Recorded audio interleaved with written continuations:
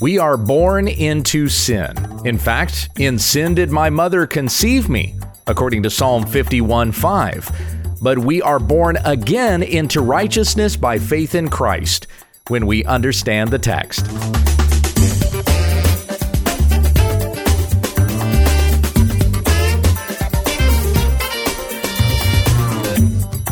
You're listening to When We Understand the Text, an online Bible ministry so that we may know all the riches freely given to us by God.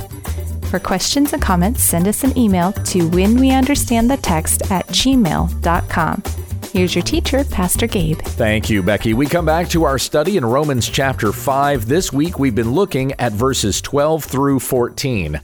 The Apostle Paul wrote to the church that was in Rome. Therefore, just as sin came into the world through one man, and death through sin, and so death spread to all men, because all sinned. For sin indeed was in the world before the law was given, but sin is not counted where there is no law. Yet death reigned from Adam to Moses, even over those whose sinning was not like the transgression of Adam, who was a type of the one who was to come. So this week we've been looking mostly at verse 12, because this really is the passage that gives us that understanding of the doctrine of original sin. And this is an essential doctrine. It is necessary for us to understand that all have sinned and fallen short of the glory of God, Romans 3:23. And this is not just because everyone has committed sin. It's also because everybody is born into sin. You sin because you're a sinner, and you're also a sinner because you sin. It goes both ways. You were born with this sin nature, and this as a result of having been born in the line of Adam, who is our federal head. As God made a covenant with Adam, so he had made a covenant with all of Adam's offspring. And when Adam broke that covenant, so all of the offspring suffered as well. But that doesn't mean that we can point the finger back at Adam and say that all of the chaos that we experience in this world as a result of the curse is all his fault. For we are willing participants in Adam's sin. For as it says here, death spread to all men because all sinned. Even in infancy, we are sinners and commit sin. Now, we refer to infants and babies as innocent, and I think that there's a certain sense in which that's true, and it's not wrong to say that. They have no knowledge of sin. They have no cognition of doing anything wrong, but that doesn't mean that an infant doesn't sin, and they are conceived in sin. They are born sinners because they are conceived of the seed of Adam. David even said in Psalm 51:5, "Behold, I was brought forth in iniquity, and in sin did my mother conceive me." Remember that Romans 6:23 says the wages of sin is death. Don't babies die in utero when they're still in the womb? Certainly they do. How would that be possible if they were sinless? Because if the wages of sin is death, then children should not die in the womb, but we know that they do. It's because they're conceived in sin. Even an infant in the womb is still a sinner because they are conceived of the seed of Adam. Now, Christ was sinless from his conception because he was conceived of the Holy Spirit and not conceived of the seed of Adam. If he had been conceived of the seed of Adam, then Adam would be his federal head, and he would not have been born sinless, nor would he have been sinless. But he is impeccable, meaning without stain, without blemish of any kind, without sin. We know this of Christ exactly because of the virgin birth. In my book, 25 Christmas Myths and What the Bible Says, I quote from Christopher Hitchens, who was a very famous atheist. And Hitchens had talked about how in his book, God is Not Great, he said that the virgin birth is nothing spectacular. It's certainly impossible. We don't know of it ever occurring in human beings, which is why we as Christians call it miraculous. That's something that Christopher Hitchens couldn't seem to wrap his mind around. Of course, it's a miracle. Of course, it doesn't happen in humankind. It's not possible. Exactly why Jesus' virgin birth was a miracle. But he says that there's nothing about a virgin birth that makes a person a god. So why is that such a big deal anyway? Well, because the doctrine's laid out for us in Scripture. Jesus had to be conceived of the Holy Spirit and not of the seed of Adam in order to be the sinless, spotless Lamb who takes away the sin of the world. He had to be virgin born because even infants that are conceived of the seed of Adam, of the seed of a man, even infants are inherently sinful. Voddie Baucham has said that you think that baby is a little innocent angel. Oh, they're so cute. We take those pictures where the babies have the angel wings on them, and that whole thing. He says that is not a little angel. That is a viper in a diaper. You know why God made babies small? So they don't kill you in your sleep. You know why he made them cute? So you don't kill them. But this is our understanding of sin. Even children are selfish and will, if they were able to, they would kill to get what they wanted because they don't have any understanding of right and wrong. We have to teach children right and wrong. That's why you punish your child if they do something wrong, so that they will learn and they will understand what is right and what is wrong. Children they're not automatically born with that. You have to discipline them. You have to teach them that.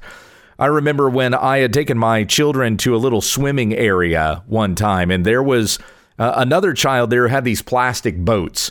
And my son was fascinated with those boats. And when the child left one on the concrete, he went over and picked it up and started to play with it. And I said, no, buddy, those aren't yours.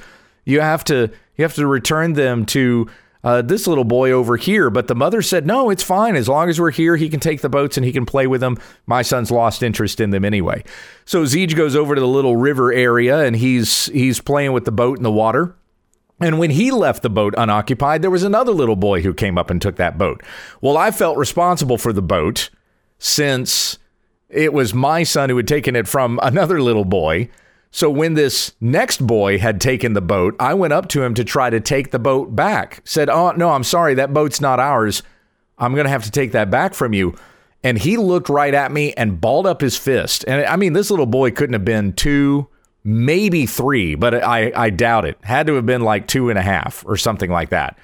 But he balled up his fist and looked at me with the most hateful eyes, and at the top of his lungs screamed at me, and there was nothing but anger in his face. And I remember thinking, man, if he was a full-grown man, he would have killed me right there on the spot just for that little boat. Paul Washer makes a point about that as well when he says that if you were to have a little baby in your arms, if you were to have a 2-year-old in your arms and you had a gold watch on, that 2-year-old is captivated by that gold watch because of its bright, sparkling color. And he's going to reach out and try to take the watch off of you. And if you pull your hand away, he will look at you with such hatred in his face. And if he had the capability of doing so, he would kill you where you stand just for that gold watch. That's who we are as sinners. Now we don't have any hatred toward children because that's the condition of their heart. On the contrary, we love and have affection for them, and we love them so much that we want to discipline them and raise them up in the training and the instruction of the Lord, understanding the difference between right and wrong. The Bible actually tells us to spank our children in order to teach them right and wrong. Proverbs chapter 23, verses 13 and 14. Do not withhold discipline from a child. If you strike him with a rod, he will not die. If you strike him with the rod, you will save his soul from Sheol. That's a pretty big deal. By not spanking your child, you could be leading them in a wrong way, but by spanking your child, you will save them from death. Proverbs 13:24 says, whoever spares the rod hates his son, but he who loves him is diligent to discipline him. So we love our children. We don't hate our children just because they have a sin nature. On the contrary, we have such affection for them that we do not want them to continue in this wrong way, but that they would be raised to understand goodness and righteousness and what it means to love another and be selfless and consider someone else's needs ahead of your own. We raise them in an understanding of the gospel that you have sinned. And even our children, even though you raise them in a Christian home, just because you're Christian doesn't mean that they're automatically going to become Christians. They need to be taught these things. They need to understand that they are sinners in need of a Savior. And so your child is going to have to one day make that decision to repent of sin and a selfish nature and follow Jesus Christ. Now, if you've led your 5 or 6-year-old in a sinner's prayer and then have declared that they're a Christian because they prayed that, I tell you that they probably aren't. And do not rest upon that act or that occasion that happened when they were really, really young as evidence of the fact that they are Christians. Did your child understand at age 5 or 6 years old what it meant to take up a cross and follow Christ? If they don't understand what that meant, then I don't know how you could say that they're Christians. There is a necessity to understand dying to yourself and being made alive in Christ. Little children don't understand that. Now, if God wants to save a child at a young age, I believe that he will. I believe that I was saved at a young age. But that doesn't mean that, once our child says that prayer, that we can therefore declare them Christians. There has to be an evidence of this. There has to be a fruit of righteousness, that they are bearing this fruit in keeping with repentance, that they understand what it means to take up a cross daily and follow Jesus. I've had parents come to me many times and have said that, hey, my child wants to be baptized. Can we get baptized here at this church? And sadly, I've had very many parents walk away when I've told them no, because I don't see any evidence that their child understands what it means to follow Jesus. And sometimes those parents walk away from our church entirely, not walk away from the church entirely, but they leave our church because they want to go find a place where the pastor's going to baptize my child. And a lot of times, if that's the situation, if that's what's going on there, then this is being done to make the parents feel okay about this. I want to be sure that as a parent that my child is going to heaven. And so they're actually treating baptism as an idol, and they're treating the church as something that is supposed to serve me, not me being in service to the church, me being an actual part of this body. It's very sad when I see that, but it happens fairly often. And I've talked with many other pastors in which they've experienced the same thing, especially among Baptists, because the understanding among a Baptist is that you get baptized when you can make a confession of faith. A lot of Baptists cheat on that. We had our VBS. We had our 5, 6, 7, 8, 9-year-olds. We had 50 confessions, 50 conversions to Jesus in our VBS week. And then they'll have a big baptism Sunday, and it's a bunch of little kids. That brings up the Baptist numbers. So, of course, that's why Baptists like to do that. But anyway, no, there has to be an understanding of sin. There has to be an understanding that I've sinned against God. I've rebelled against God, and what I deserve for my sin is hell. But Jesus Christ died on the cross for my sins.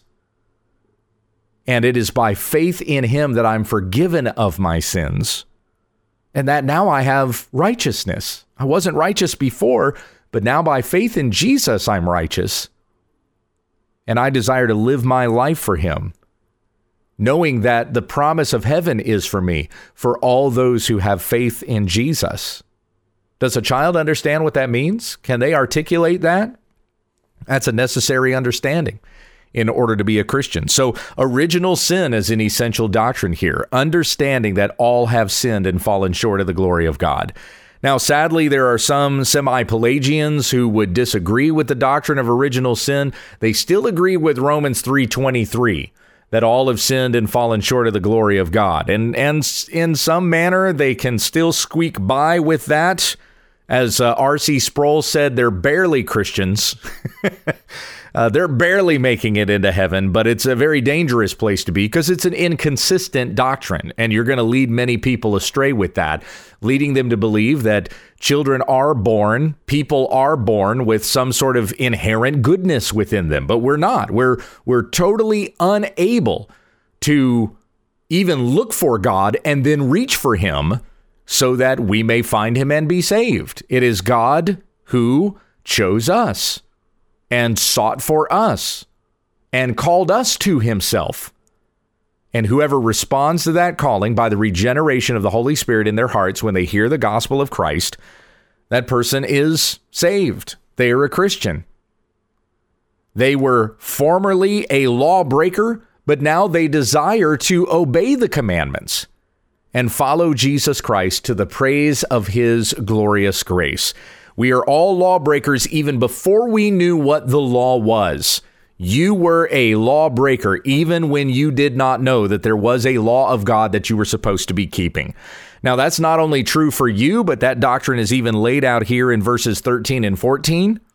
When the Apostle Paul says in Romans 5:13, sin indeed was in the world before the law was given. You were a sinner before you knew what the law was and knew the law so that you could break it. Before you knew that you were a breaker of that law. Sin indeed was in the world, but sin is not counted where there is no law. Now, there's a couple of different ways to understand this. Sin was in the world, but it was not counted, meaning that it wasn't formally understood as sin. It wasn't like the people between Adam and Moses were walking around going, hey, we're sinners, but we don't care, right? They didn't even know what that was. They didn't know that they had transgressed any kind of law of God or were contrary to his righteousness. They did not know, so it was not counted. It was not considered in that way. Doesn't mean that they were guiltless. They absolutely were guilty and were judged for that sinfulness in the global flood. In the flood of Noah that had destroyed everyone on earth, save for 8 people and a bunch of animals on an ark. And God was completely just in his judgment because sin indeed was in the world before the law was given. But sin is not counted where there is no law. So the other way to understand that, sin is not counted where there is no law, is that sin was there. So therefore, there was a law. Now, it may not have been known because it was not yet given, but that doesn't mean that the law was not there, right? Because God is righteous and we are not. And so there's going to be a revelation of that righteousness. And that revelation is given in the law.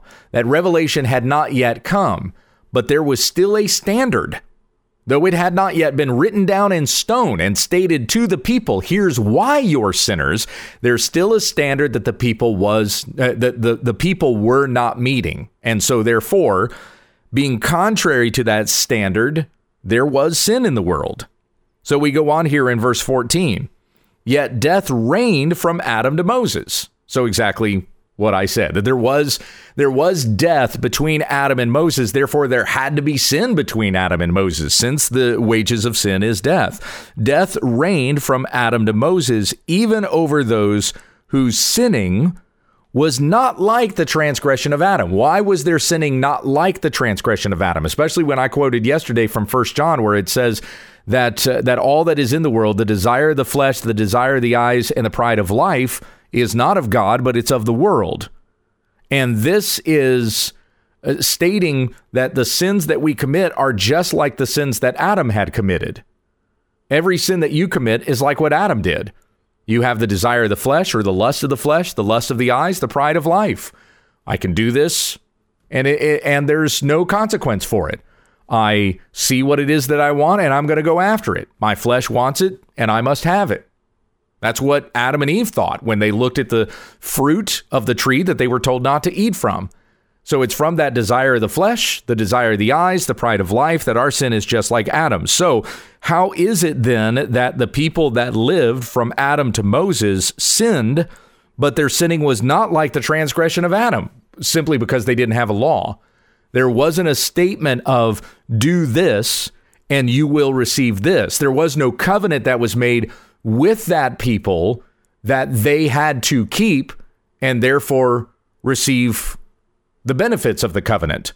Adam had already broken the covenant, so therefore the covenant no longer applied. Everyone who is under the federal headship of Adam was likewise a breaker of that covenant, which did not exist for them anymore to keep, and therefore receive the benefits of the covenant.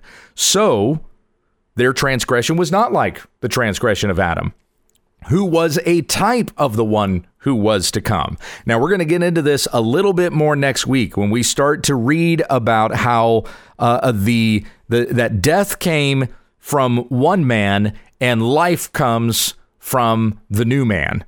Death came from Adam, life comes from Christ. Adam was a type of the one who was to come. He was a type of Christ, but Christ is even greater than Adam. He's the greater Adam. So from Adam, we got death. From Christ, we receive life. And we're going to talk about that more next week as we go into the next section of Romans chapter 5. But the free gift is not like the trespass. For if many died through one man's trespass, much more have the grace of God and the free gift by the grace of that one man, Jesus Christ, abounded for many. And the free gift is not like the result of that one man's sin.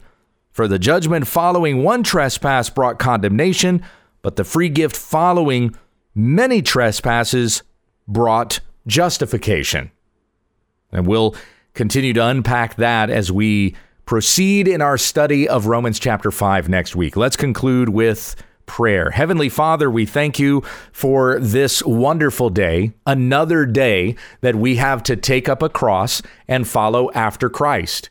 And teach us what that means today, that we turn from sin, that we crucify our flesh and our desires, and not go after the things that we want, but instead pursue the righteousness of Christ. Let that conviction be on our hearts so that we would want the things of Jesus, not the things of our flesh, but the heavenly reward. We thank you for the grace that you've shown us in Christ, the forgiveness of sins that we have by faith in him. Help us to live in this and teach it to others. In Jesus' name we pray. Amen. You've been listening to When We Understand the Text with Pastor Gabe Hughes. Monday, Tuesday, and Wednesday, Gabe will be going through a New Testament study. Then on Thursday, we look at an Old Testament book. On Friday, we take questions from the listeners and viewers. Tomorrow, we'll pick up on an Old Testament study when we understand the text.